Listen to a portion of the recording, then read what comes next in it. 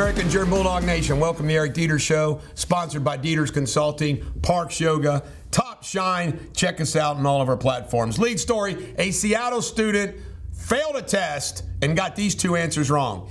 He marked that only men can get pregnant, was given a wrong answer, and that only men had willy whackers, was given a wrong answer.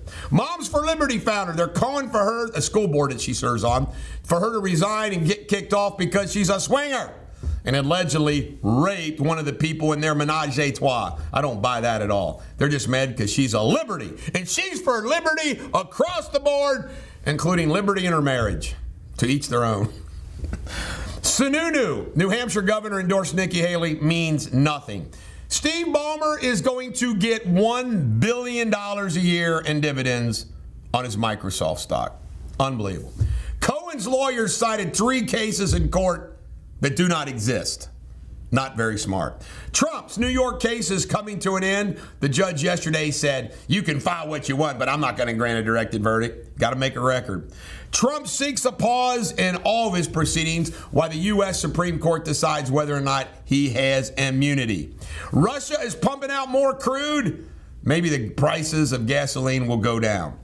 And yesterday, Ron Biden announced he's going to give $200 million in some discretionary fund to Zelensky. Zelensky acts like he owns the United States, that he's supposed to show up and we're just supposed to give him the money.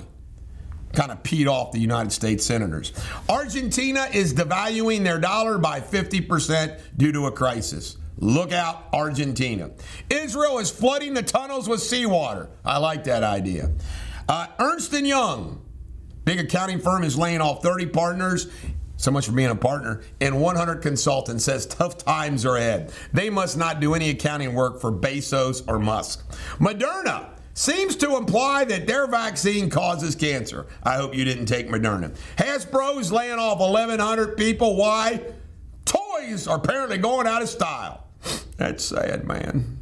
All right, GOP fundraising. They brought in a record haul for the congressional GOP. How do you like that? This is the Bulldog. Every dog has her day. Have a great day.